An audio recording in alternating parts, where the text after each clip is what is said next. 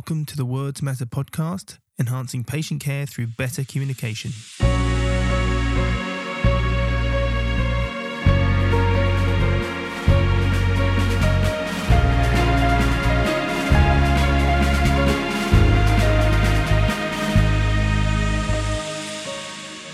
Welcome to another episode of the Words Matter podcast. I'm Oliver Thompson. Once again, I want to thank all of you that have supported the podcast via Patreon. Your contribution is really appreciated. And if you'd like to support the show for as little as £1, $1 or euro per episode, you can visit patreon.com/The Words Matter podcast. So this is the second episode of the Qualitative Research Series. And today I'm speaking with Professor Melanie Birks and Professor Jane Mills, who for me are amongst the most influential communicators, educators and developers of grounded theory in the past decade. So it's a real treat to have these superstars of GT contribute to the Qualitative Series. Melanie is a Professor of Nursing at James Cook University in Australia. She's published extensively on grounded theory, including numerous textbooks and articles.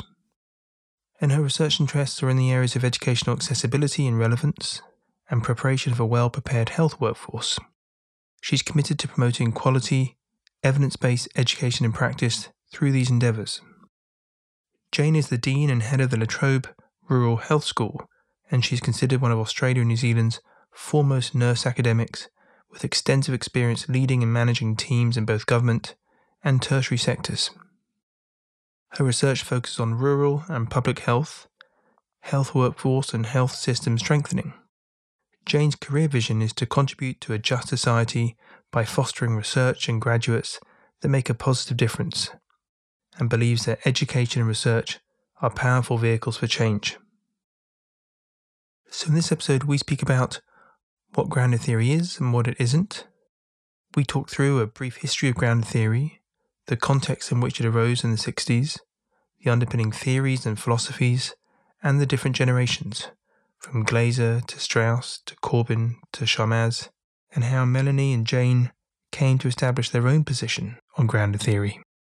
We talk about grounded theory in the context of other qualitative methodologies, and what aspects and methods are common, and which are somewhat distinctive of grounded theory.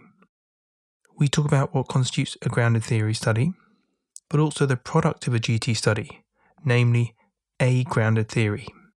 And we touch on what makes it grounded, and also what is meant by theory. We talk about the importance of the position of the researcher, including managing bias and preconceptions, reflexivity, and the role of the researcher. And we talk about some of the key methods of grounded theory, including concurrent data generation and data analysis, the coding of data, the importance of memo writing, and we talk about the notion of theoretical sensitivity, which guides theoretical sampling, theoretical coding, and subsequent theory development. Finally, we talk about what constitutes quality in grounded theory, and how we know when we developed a good grounded theory. So as you'll hear, I was really excited to speak with Melanie and Jane. Their first edition of their grounded theory book was a great help to me during my doctoral research and subsequent teaching and supervision around grounded theory. And I was honoured to make a small contribution to their second book, where I wrote a short piece on how I used non-participant observation and video recording to facilitate my theory development. And I've linked this and all the relevant books and papers in the show notes. And finally, keep a lookout for the third edition of their book, which is due out next year. So I bring you Professor Melanie Birks and Professor Jane Mills.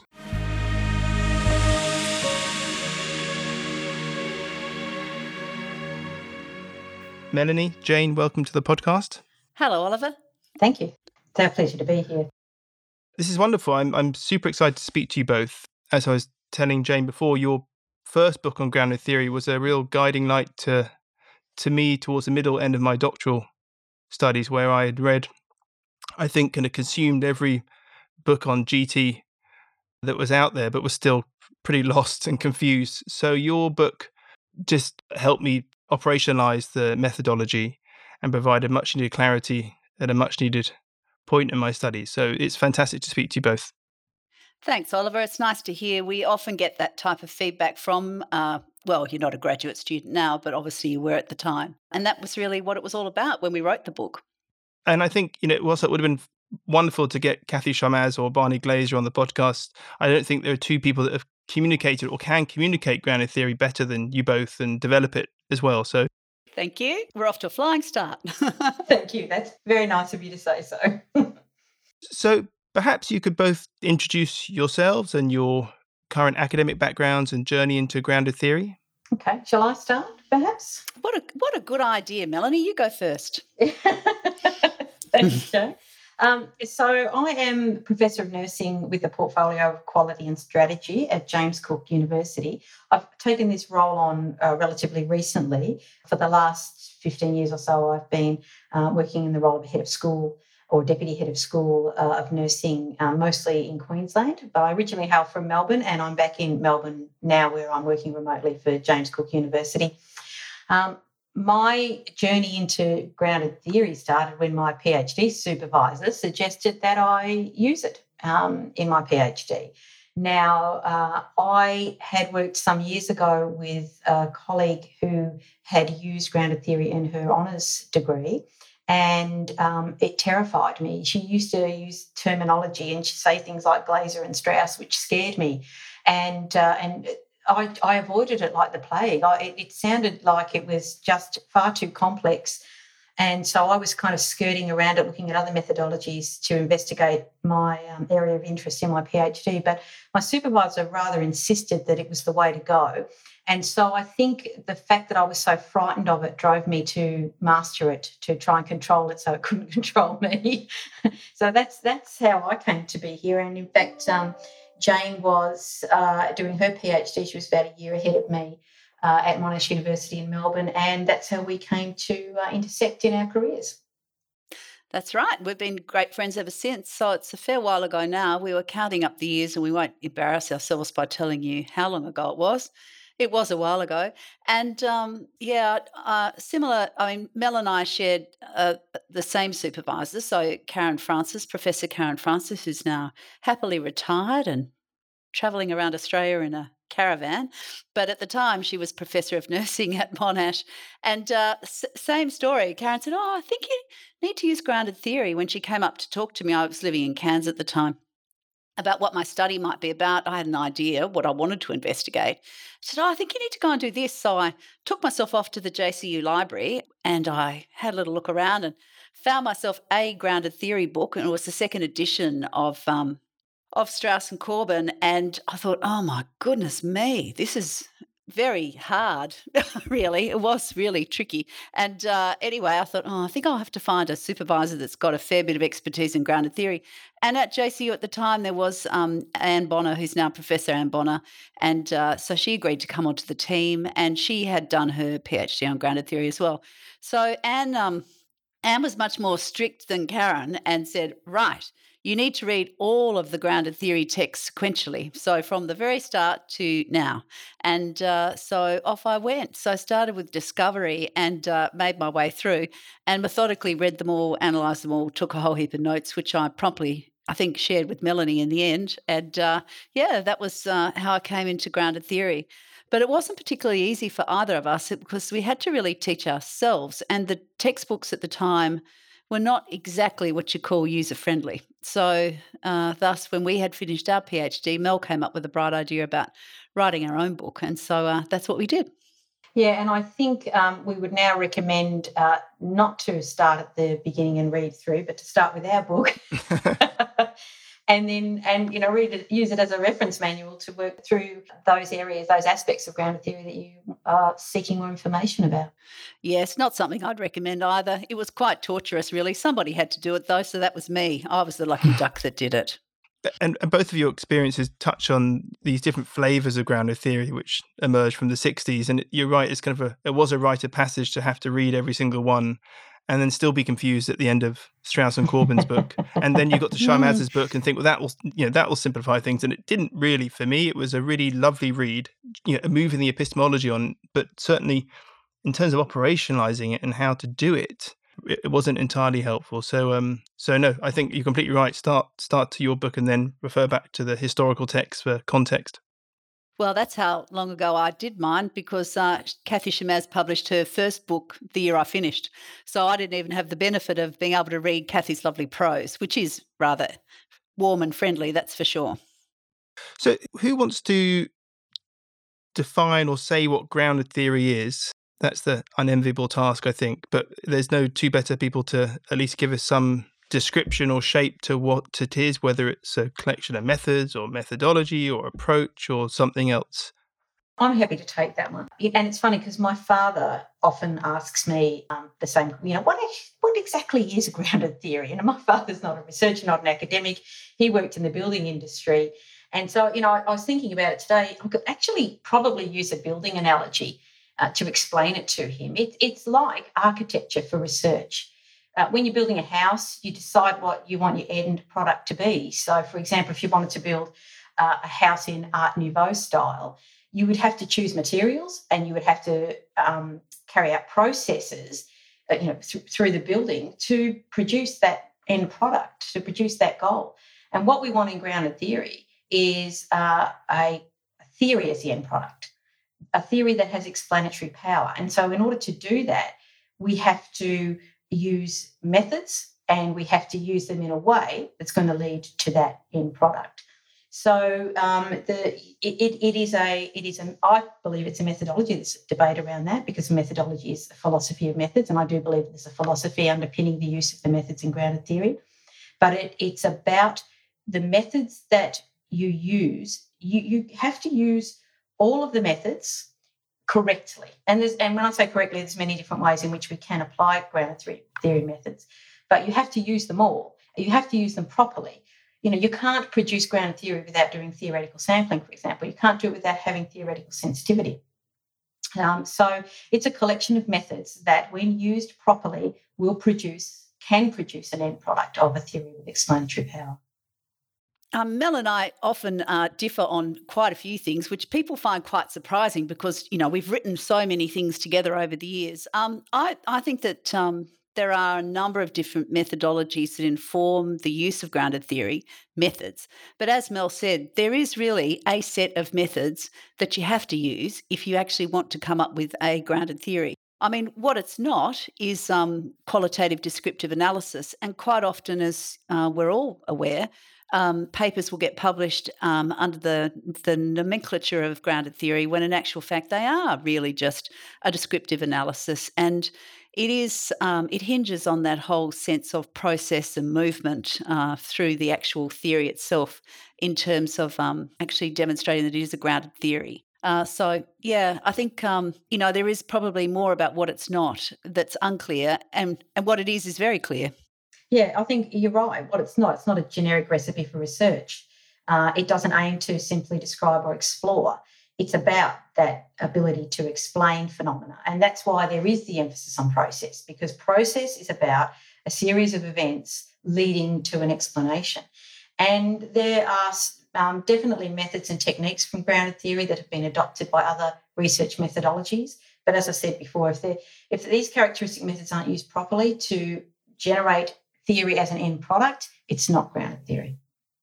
And you can see why, because the methods, if we ignore the methodology and the philosophy underpinning the methods themselves are so useful. The iterative nature, back and forth, the different coding strategies, theoretical sensitivities. You can see why other qualitative methodologies kind of pinch or borrow, or researchers just kind of plug these methods in and then label it grounded theory. But the methods themselves are just really useful techniques to gather data, to get some purchase on the data. So I suppose you can see it as some sort of testament to the value and usefulness that other qualitative researchers find in the grounded theory methods. And so it's a compliment, if you like.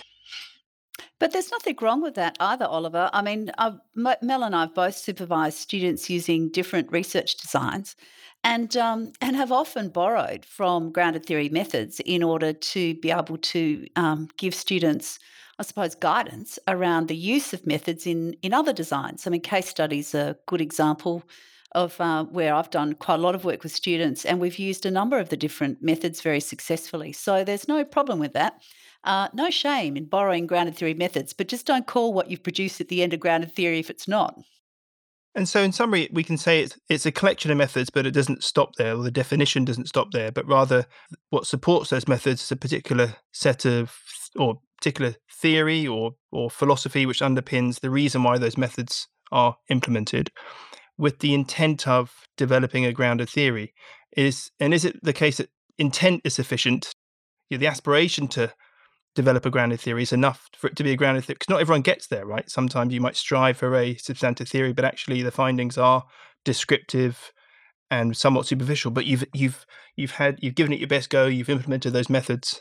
Yeah, I think, and then what you've come up with is qualitative descriptive analysis, which even Glaser says is good. And in fact, there are times when what you want to do is describe and explore a phenomenon, and that's fine.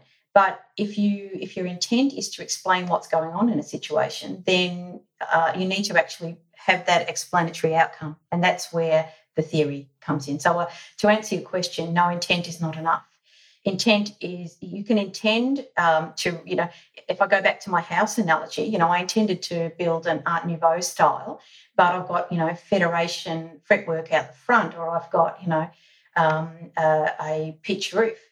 Which are inconsistent with the design. So where my intent might have been to end up in a certain place, then unless I do that, I can't claim that I have actually ended up where I said I was. I haven't achieved the goal. So while it's still a house you can live in, it's not what you set out to achieve. So at the risk of moving into your morning and my evening, the history of grounded theory and where it arose and how it arose, and we haven't gone into too much detail, but it is important because it tells us something about the methods that are employed and some of the differences in terms of the approaches which are on hand for researchers. So, Jane, do you want to say a little bit about how grounded theory came about?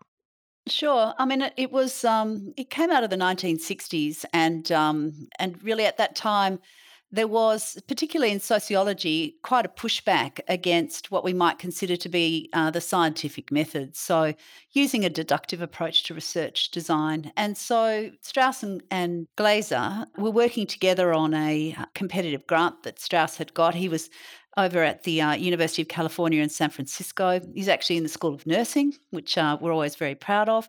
And he had got this grant to investigate death and dying, and so employed Barney Glaser on it. I mean, Barney had a much more quantitative background than Anselm Strauss.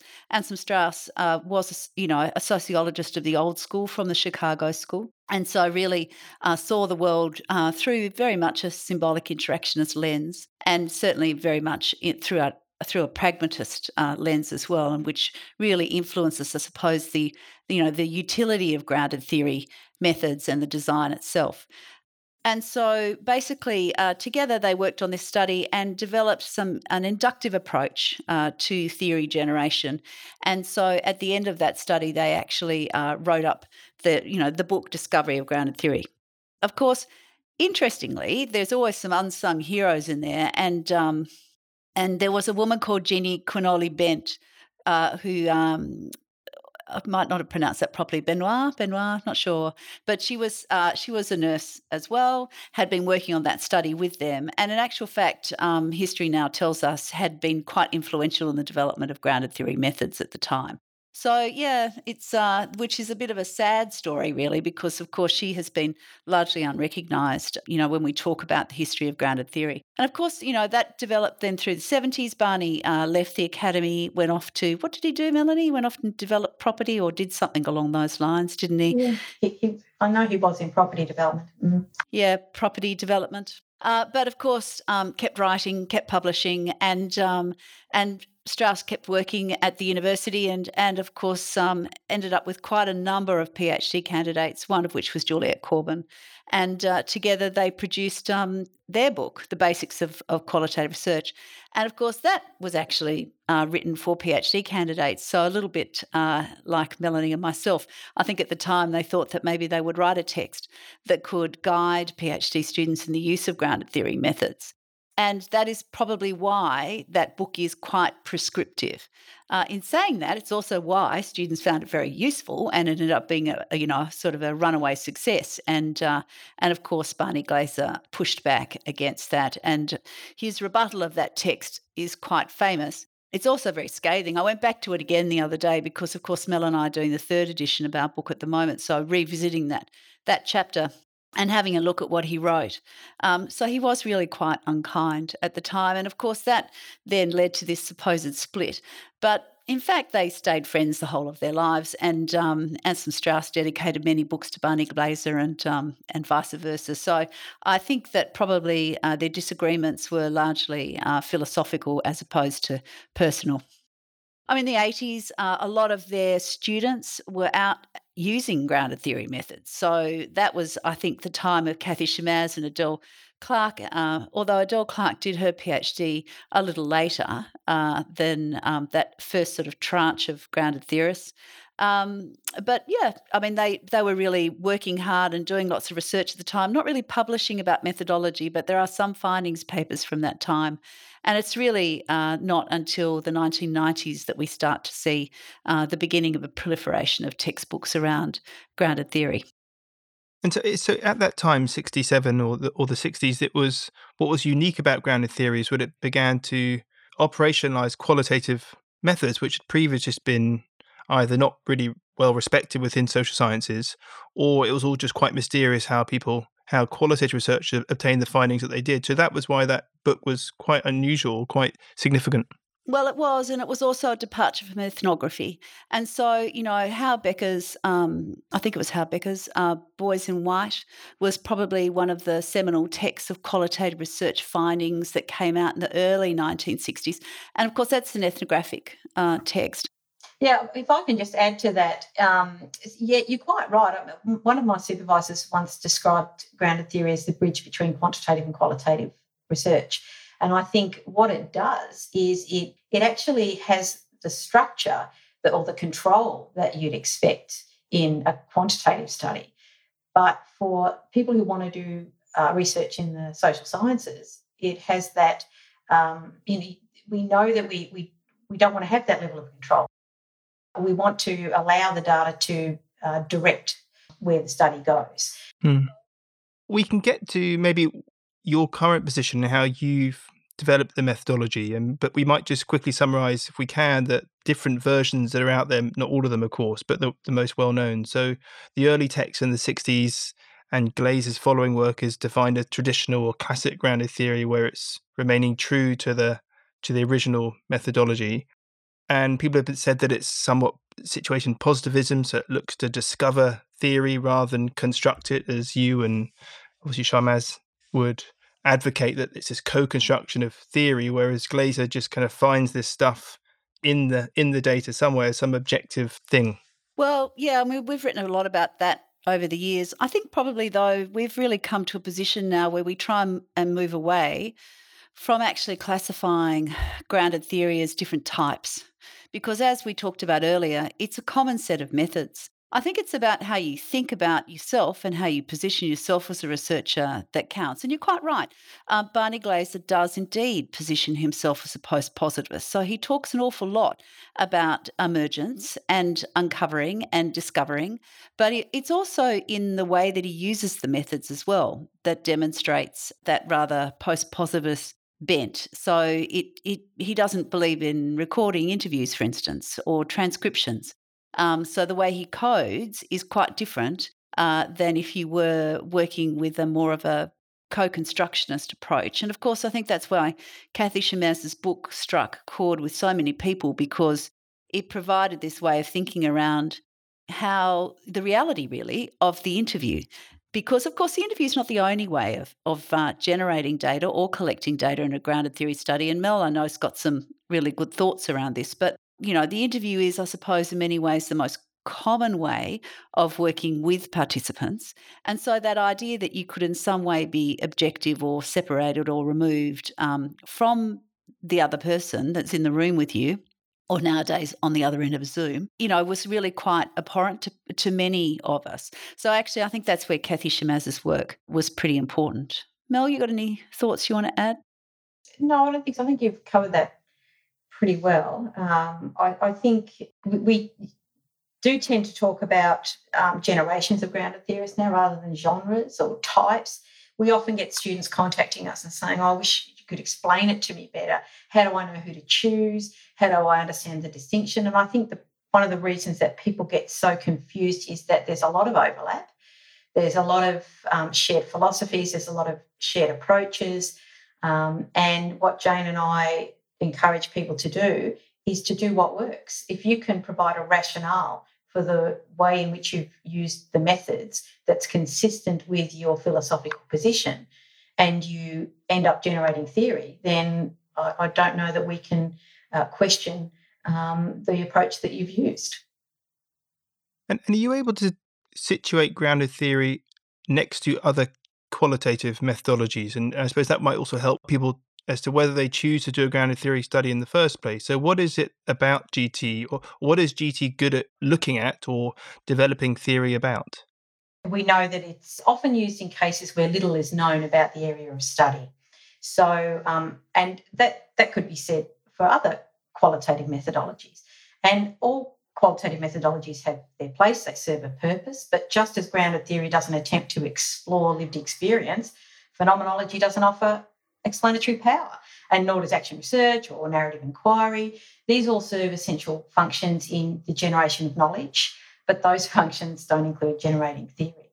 So in the context of these other methodologies, grounded theory is quite unique.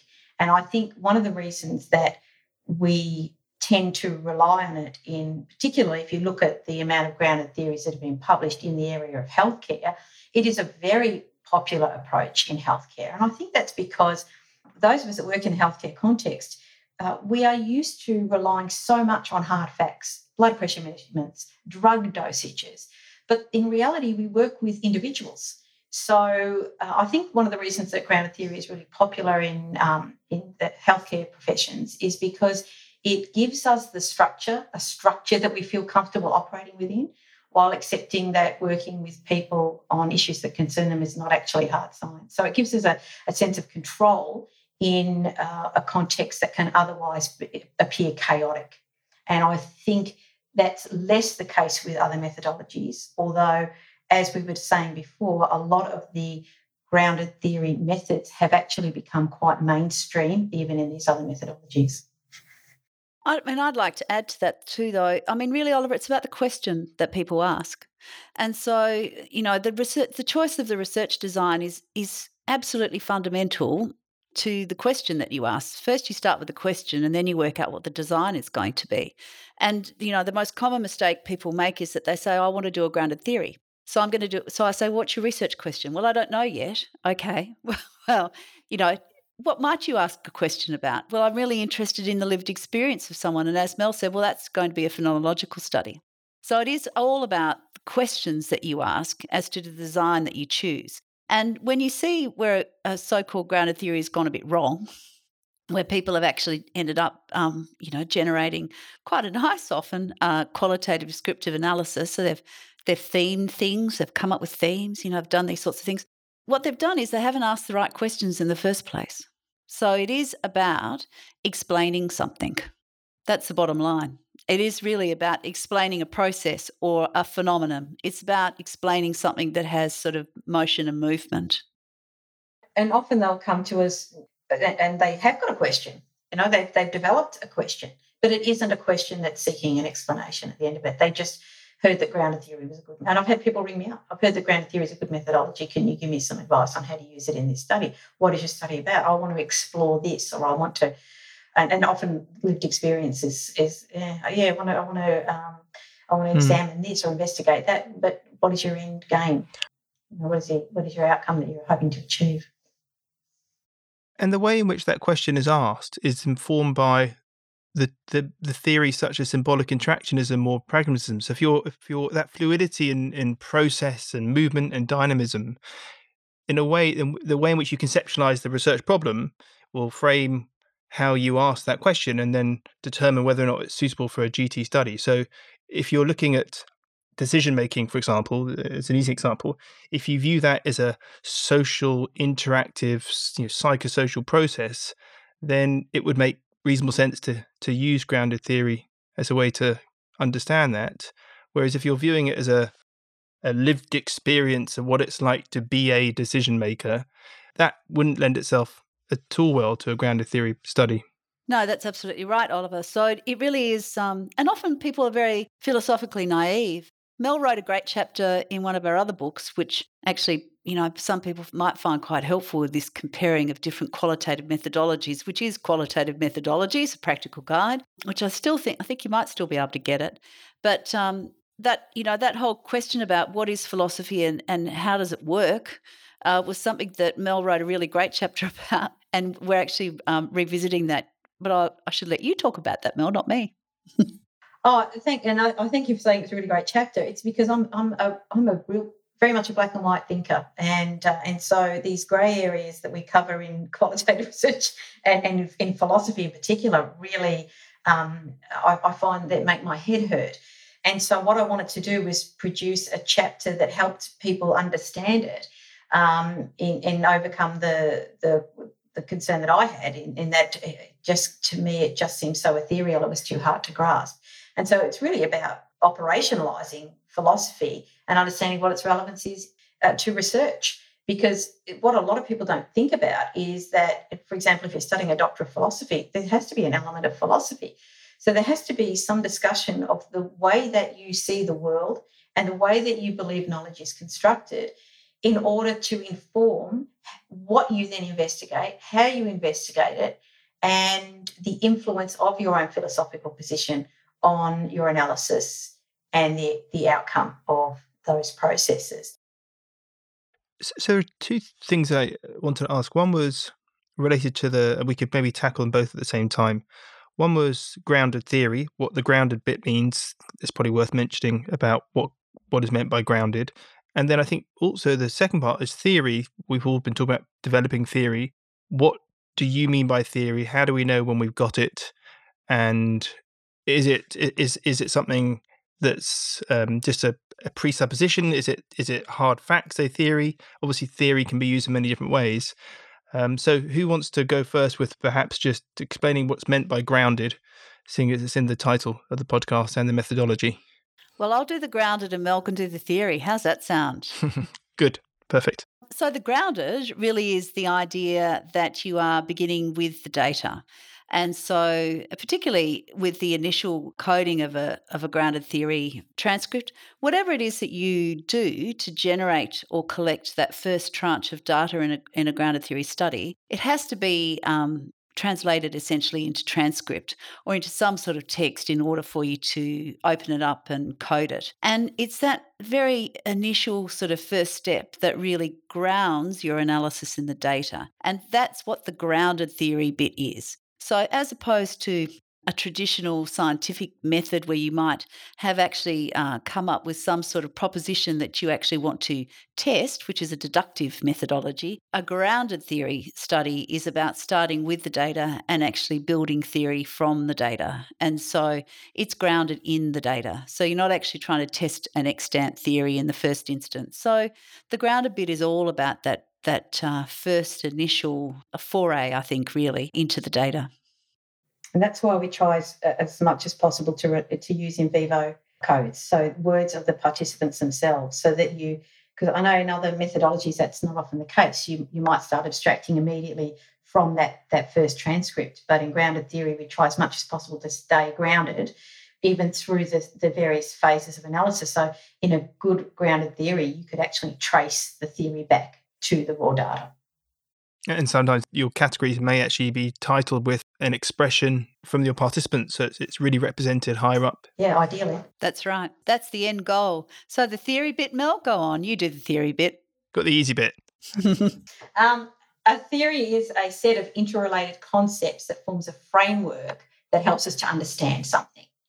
So, the most common grounded theory that we often cite, because it is so well known, is Kubler-Ross's stages of dying, and so you can actually you look at that theory and you can actually understand what, or it's used often as an explanation or an explanation scheme for other forms of of grief, not just facing death.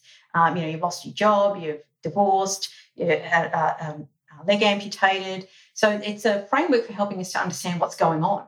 So we often talk about someone who's going through, or they're in denial and they're now at acceptance. So that's an example of a theory that I think is probably one of the easier ones for us to use as an example, because a lot of theories are quite abstract. But what we want in a grounded theory is something that makes sense. We talk about it having relevance and fit, and it needs to work. And it has to resonate with the people who are most impacted by the phenomena that you've actually studied. So ideally, a theory will make sense. And Jane and I, when we talk about theoretical development or theoretical integration or developing theory as an end product, we promote very strongly the use of storyline. Storyline was actually introduced, I think, in the 1990 Strauss and Corbin text. And after Glazer's rebuttal, it actually fell away. I think they spent a bit of time trying to recover from that and address a lot of the stuff that Glazer had said. So storyline kind of fell away, and we've always felt that it's a really valuable way of not only presenting a grounded theory and having that explanation in a narrative, but also it's a form of analysis in itself. And we've recently had a chapter published in the latest Sage Handbook of Grounded Theory. So when we look at developing theory in a grounded theory study, that's what we're looking to do. We're looking for something that makes sense to the reader, that are the concepts that are generally the categories that have come out of your analysis, but they're woven together in a way that tells a story that accounts for all of the experiences of the participants in that study. And we then apply theoretical coding to that. Either these are codes that become evident in the storyline itself, or it's a frame that currently exists that absolutely fits the story that you've told and provides that additional explanatory power. Yeah, I was going to say, I remember reading Shamaz's first book, I think it was, The Constructing Grounded Theory, and she makes a distinction between objectivist theory or positivist notions of theory which look to predict, and there's a real focus on predicting and I guess causations related to that, whereas interpretivist ideas around theory are much more around, as you said, understanding the social context and phenomena involved. And I've been kind of battling with that, because a good constructed grounded theory which seeks to understand would probably have some predictive power too. If you can have a good, rich understanding of how people are operating within their environments, you would be able to probably have a sense of how others might behave in the future. I recognise that's not your focus, but whether it's a pointless contrast. No, I totally agree with you, Oliver. And there are, that's one of the things where, we would disagree with Shamaz about that. So in actual fact, and particularly when you think about the potential utility of formal grounded theories too. So the idea of actually doing, taking an existing grounded theory and then trying to apply it in a different context and see whether it still holds true there. So in fact, what you are doing is predicting that in actual fact it will hold true. That is, I think that's probably a false dichotomy, the idea that if you're a constructivist grounded theorist, that you would not consider that your end product could in fact predict something that might happen in another context. But I think that's a problem with qualitative research generally, is that we've been trained to say that this qualitative study, this is a qualitative study, and so the results are not generalisable. But we don't talk about the transferability of the learnings. We don't talk about how we can take what has happened in this context and have an idea of how something in a similar context may play out. So I think that's all about qualitative research being told to get back in its box. Well, I'd agree about that. But the other thing about that is that one of the sort of standards for assessing the quality of a grounded theory, if you take Barney's sort of maxim, is this notion of modifiability. So in actual fact, there is always an expectation that you could take an existing theory from a particular context and modify it for a separate one. So that notion of transferability of learning. Otherwise, you have to really question the utility of it if you can't actually attempt to do that. I've done a series of podcasts with philosophers of causation. It was called the Cause Health series. And simply put, that the current conception of causation is around Humean causation, where it's got to be repetitive and frequent, so it underpins most of quantitative research. Anyway, they've got a slightly different view of causation, and they're advocating that actually qualitative research does have something to say about causation in the single case. So it's that individuality of the person. To understand how causation may arise in a single individual, you've got to have that narrative and that story because it's pertinent to that individual. But the problem with prediction is that it's so associated with positivism, and qualitative researchers tend to kind of get their kind of knickers in a twist about by making claims around prediction or causation. Well, I do wonder, though, in the current environment that we find ourselves in, whether people can actually afford to continue to take that approach. We are in a much more competitive grant environment than ever before. And while qualitative research, I think, is much more accepted now, and there is in many countries an expectation that there will be a qualitative element to grant proposals, I think actually there has to be this sort of sense about transferability, which I think is probably a better word to use for qualitative research than causation, and what that might mean in order to actually justify the use of public funds. I think if we could just go through some of the key methods, seeing as they contribute to this idea around grounded theory, they're necessary but not sufficient. I think that's how it's explained in philosophy, that you've got to have some of these methods, but them in themselves don't necessarily equal a grounded theory. So if we go through things like researcher bias and how researchers should manage those preconceptions and the tension with theoretical sensitivity. I think that all of us are inherently biased. And I think the fact that we're interested in qualitative research means that we acknowledge that fact. The question really is more about what we do with that sort of insight, and actually having that insight in the first place in order to make a decision about what to do about the insight, I think is really important. So memoing is one of the methods in grounded theory that really allows you to be able to expose your own preconceived ideas about a particular situation. And it's one of the things that we work with students to start doing from the very get-go. Mel's actually the expert on memoing, has written a couple of different journal articles on this, and certainly we talk about it a lot in the book. And we use the analogy of a set of cogs, and memoing being the lubricant that makes the cogs go around together. And memoing is really the way that we can promote reflexivity in researchers, and the idea of actually having insight and then acting on insight. So that's just important, I think, to be aware and to understand that that is part and parcel of being a qualitative researcher. It's not necessarily a bad thing. It's just what it is. What you have to do is be able to manage it. And so that's very important. Certainly in terms of, a lot of our experiences with PhD candidates that come as mature age students, and so therefore have a life history as often as clinicians or managers or leaders in their field. And so they have some very firmly held ideas about what it is that they imagine they're going to find when they go out.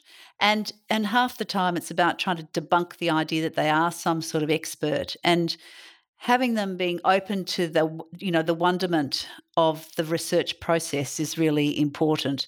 And it is often, a wondrous experience. And we've had many experiences where students have had quite firm ideas, even though they're like, oh, no, we won't let that influence us. But in actual fact, they come back in and they go, oh my goodness, it wasn't like that at all when I got out there and I actually, was sitting as a researcher in that space and starting to work with participants, or importantly, observe. So often having that period of observation in the field is something which I really like students to do. I encourage them to have that sort of ethnographic element often, because that quiet reflection and that observation sometimes really leads to that level of insight that they need in order to try and, I suppose, approach the data in as open a mind frame as possible. And I think the expression is an open mind but not an empty head. That's always a good idea. Melanie, do you want to say something about how the literature is sometimes used, and there's the debates around the role of the literature in grounded theory, and then it front loads theory and people get too attached to it, and what researchers should do with the literature beforehand, where they look at it, don't look at it a little bit? Well, I think, what Jamie said about managing preconceptions and managing bias, it also comes down to how we manage the requirements for undertaking research, often in formal award courses. So you're doing a doctoral study, there's often an expectation that you're going to do this background work. There's unfortunately still this traditionalist position that you need to go out and do you find a theoretical framework and establish your what's already been done and build on that. And of course, we're not attempting to test existing theory. The intent in grounded theory is to generate inductively theory, and that produces the new knowledge.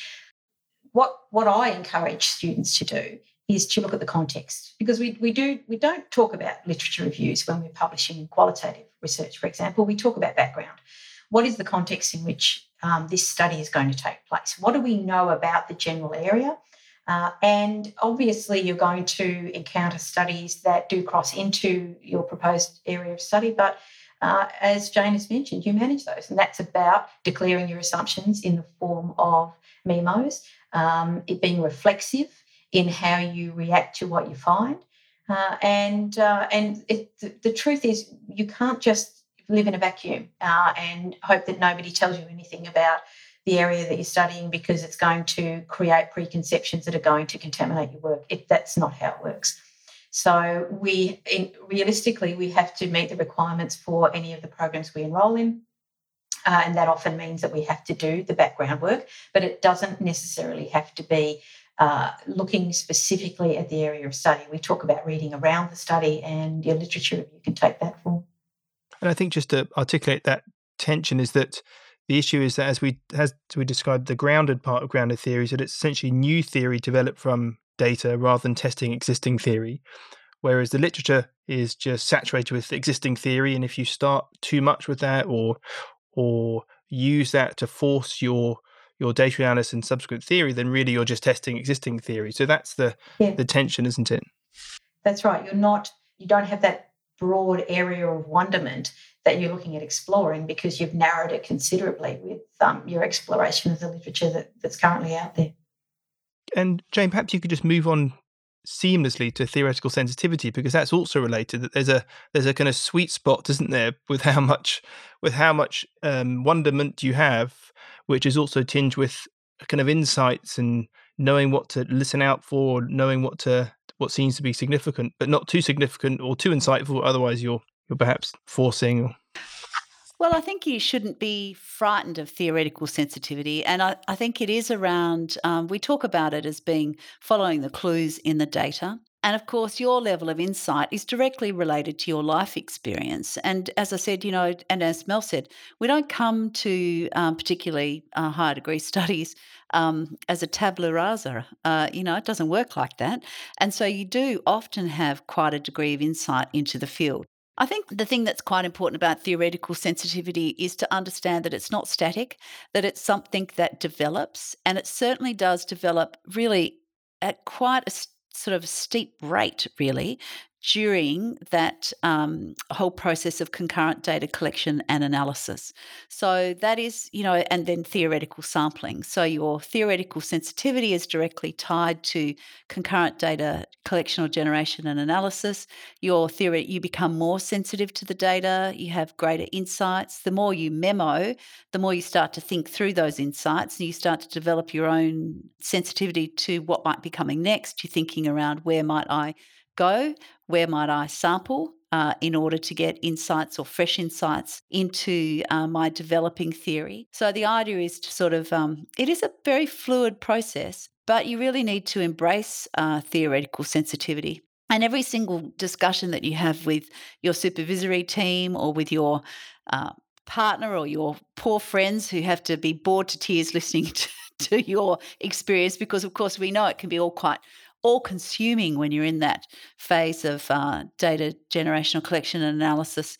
And so you really wanted to talk it through all the time. All of those conversations, every single diagram you draw, every single memo you write will contribute to your theoretical sensitivity. So it's something to be celebrated, because at the end of your study, what you want to be is an expert on your area. And expertise does not come cheap. It takes an awful lot of time, effort, and work in order to be able to develop that level of expertise. But it's also critical to have theoretical sensitivity in order to develop your theory at the end of the day, because theoretical sensitivity is the ability to recognise in the data what is going to end up in your theory, or has relevance for your developing theory, so that you can then build on that. And if you don't do as Jane has said, and find ways of developing your theoretical sensitivity through memoing and other application of the grounded theory methods, and you're not going to be able to do that, and you will have no choice but to rely on preconceptions and extant theories to construct what is then not an inductive theory. So it's critical from that perspective. It will also take you back around, and that's the other thing, is that people mustn't feel too discouraged about the fact that sometimes you go back, to those early interviews and you see them in a whole new light. Once you progress through your analysis and your theory is starting to develop and the categories are starting to get denser and, more interesting and more dimensionalized, and you go back and you think, oh my goodness, I didn't know that, or I didn't recognize it the first time around. And quite often I have students that will completely recode those initial interviews and go back again. So just because you've coded an interview once doesn't mean that's it. You go back down the track and you can see it in a whole new light. And I think it's worth just dwelling a little bit on that theoretical sampling, because I think it's unique to grounded theory, or certainly it's kind of closely tied to it. And it's so important that it's not purposeful sampling. It's not just getting a diverse range of views that you start out with, but it's sampling of cases or data in order to meet the needs of your theory development, to fill in gaps and holes and to give shape and to address questions or hypotheses that you have around your theory development. So, Melanie, do you want to say something about what theoretical sampling is and how it isn't just purposeful sampling? Well, theoretical sampling is following the leads in your data to get more data that will help you build your theory. One of the examples I use often is I had a student who was looking at first trimester miscarriages in rural hospitals, and she wanted to explore the process of care of these particular women. And she got ethics clearance. It's a very sensitive topic, of course, so she got ethics clearance for to interview the women and to interview the nurses who cared for these women. And what she found from these interviews were the partners of the women were mentioned by the nurses and the partners were mentioned by the women themselves. And so she followed those leads and sought out the partners to ask them the questions that would help to then progress further and further develop the theory. But theoretical sampling is not just about completing an interview and then analysing that interview and then deciding, well, who do I need to talk to next? It's also about what do you ask those people.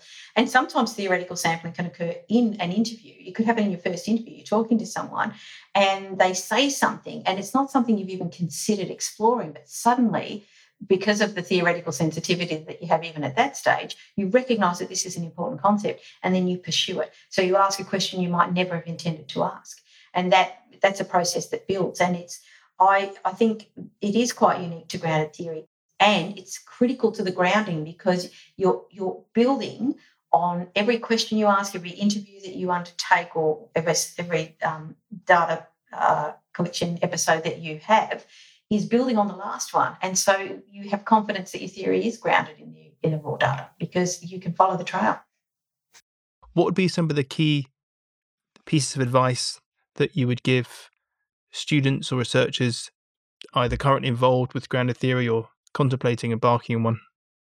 Well, I think that the most important piece of advice I've got is to really be careful about constructing that initial research question and then making a balanced choice about your design, because it may well not be a grounded theory study. So really think about that in the first instance. If it is a grounded theory question that you're asking, then you have to be confident enough to know that you don't need to choose some sort of side. We definitely take a very agnostic approach to this, and it is more about understanding where you position yourself philosophically, what you value the most, how you consider truth. What is that for you? And then, what does that mean in terms of your research question that you've asked? And then that will give you some guidance about how to think about your research design. The methods themselves are really the methods. And at the recent webinar that we participated in that was run by the Grounded Theory Institute, That was the general agreement from all so-called sides of the grounded theory family that actually the methods are common, the methods are the same. It's how you think about them and then how you use them that differs. And it's not necessarily right or wrong. There's none of that. It's just about making a conscious choice and then really sort of working with that and actually making sure that you're writing about that and you're thinking about that in terms of how you interact with participants, how you're thinking about the data, the sorts of things that you're interested in looking for and prioritising in the data. So I think that's, maybe just my big piece of advice would be is just don't be too hidebound about the whole thing. It's not about choosing sides. It's actually about doing your own grounded theory and thinking a bit more like a third generation grounded theorist, which is in a very open and inclusive way. Mel, what would you say? Yeah, I would say don't get bogged down in the politics of it. I think what you said about not choosing a side is important.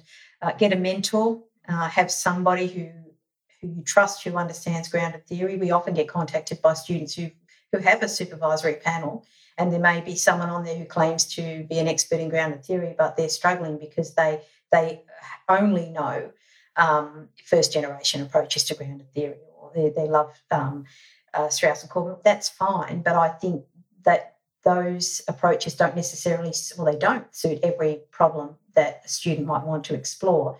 And so you need to have someone who can guide you in the direction that you need to go, consistent with your philosophical position and the purpose of your study. But the most important piece of advice, I think, is to memo from the outset. Memo from day one, from the time you start thinking. And this applies, it doesn't matter what sort of research you're doing, qualitative, quantitative, grounded theory or otherwise. Use memos as a way of exploring your thinking.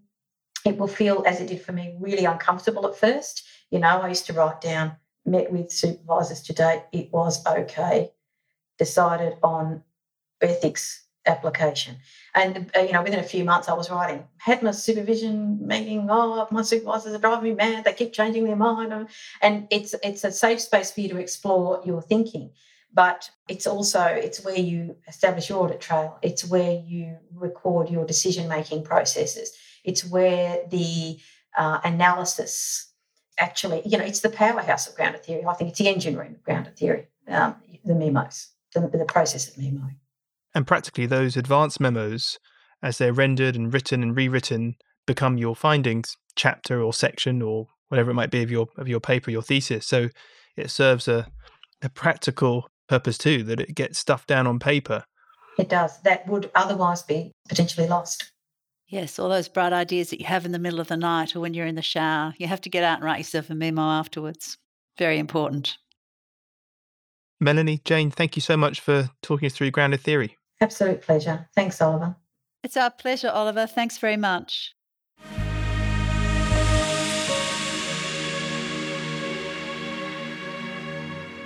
If you enjoyed this podcast, visit www.wordsmatter-education.com for all the show notes, resources and blogs, and check out the online course in language and communication in relation to back pain.